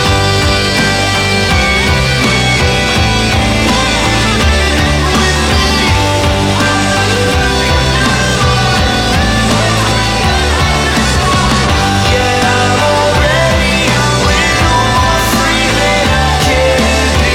So don't be honest with me. We would like to thank Isotope for their support of Talking Lion. We would also like to give a big thank you to Mason Maggio for editing this episode. Thank you for listening, and see you next time.